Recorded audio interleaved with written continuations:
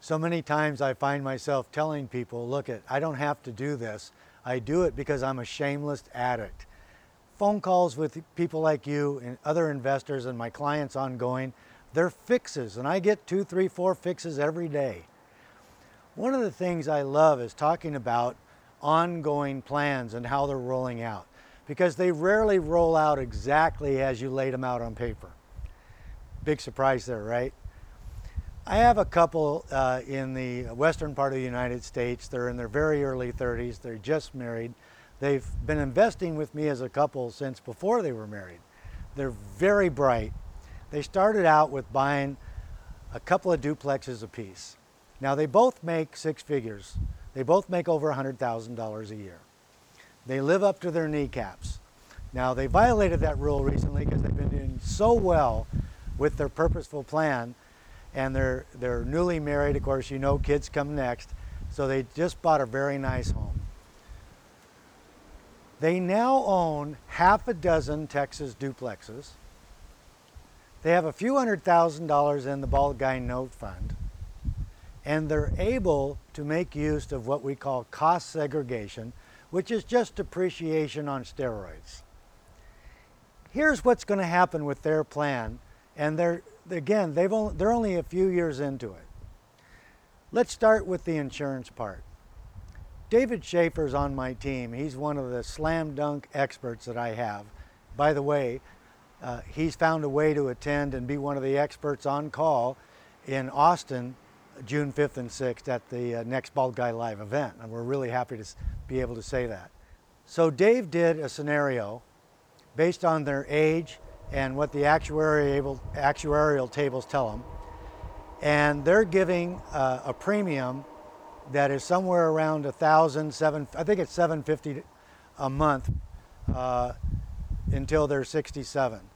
Now you say, why 67? Why aren't they going to retire way early? Well, you know, he's like me. My client says he's going to work until he's 67 because he loves it so much.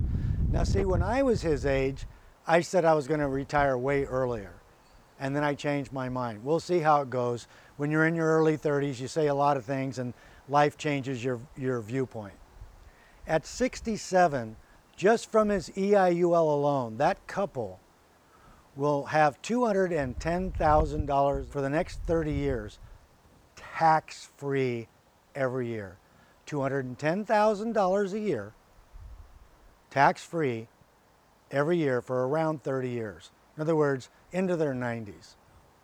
Now let's back up to their real estate. They've been doing it for a few years. They're up to half a dozen pieces of real estate in Texas. They now own well over $1.5 million in total value. They're probably going to end up, give or take, with about 10 duplexes when the plan's done. They're going to be free and clear. They'll probably pay those duplexes off a couple of times in the process because they're going to take all the notes that they have after tax. They're going to add that into the cash flow from their 6 to 10 duplexes, wherever they are at the time. They're going to blend in cost segregation, which allows them to bank tax shelter that the IRS doesn't allow them to use each year until they got rid of the properties. And the reason for that is they make too much money. Go figure, the government doesn't like you to make too much. When they're all said and done, when they're 67 years old, their notes owned in their own name will be giving them somewhere in the vicinity of about $25,000 a month, and I'm being exceptionally conservative. Remember, they will have done it for over 35 years at that point. And they're not starting out with a couple of bucks. They're starting out with over $200,000, give or take. Now, add that $25,000 a month to the EIUL, which is somewhere between $15,000 and $18,000 a month, and you're seeing a picture develop.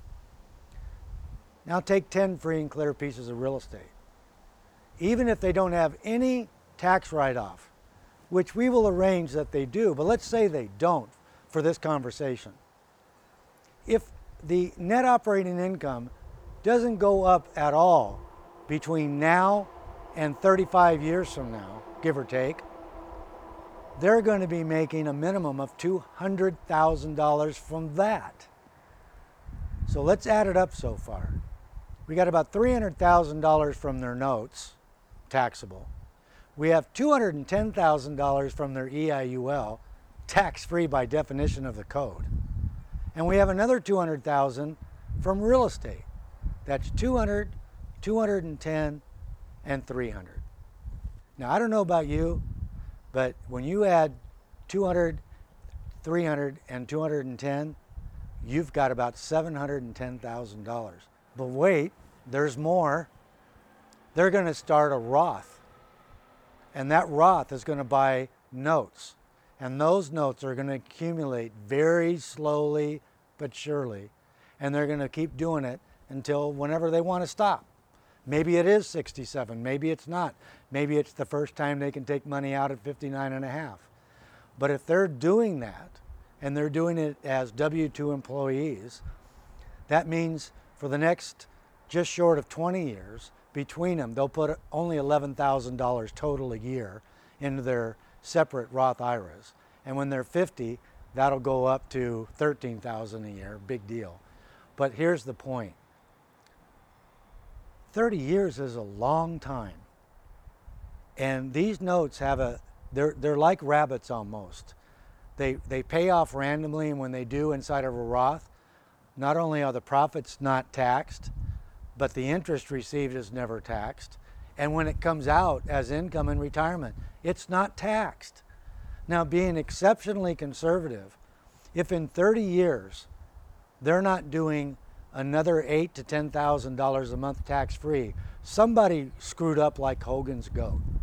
If they retire with less than $800,000 a year at 67, something happened. Let's cut that in half. $400,000 a year. Now they're going to make way more than that.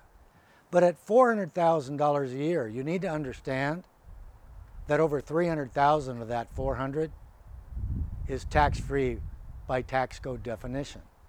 And that's why I love doing what I do.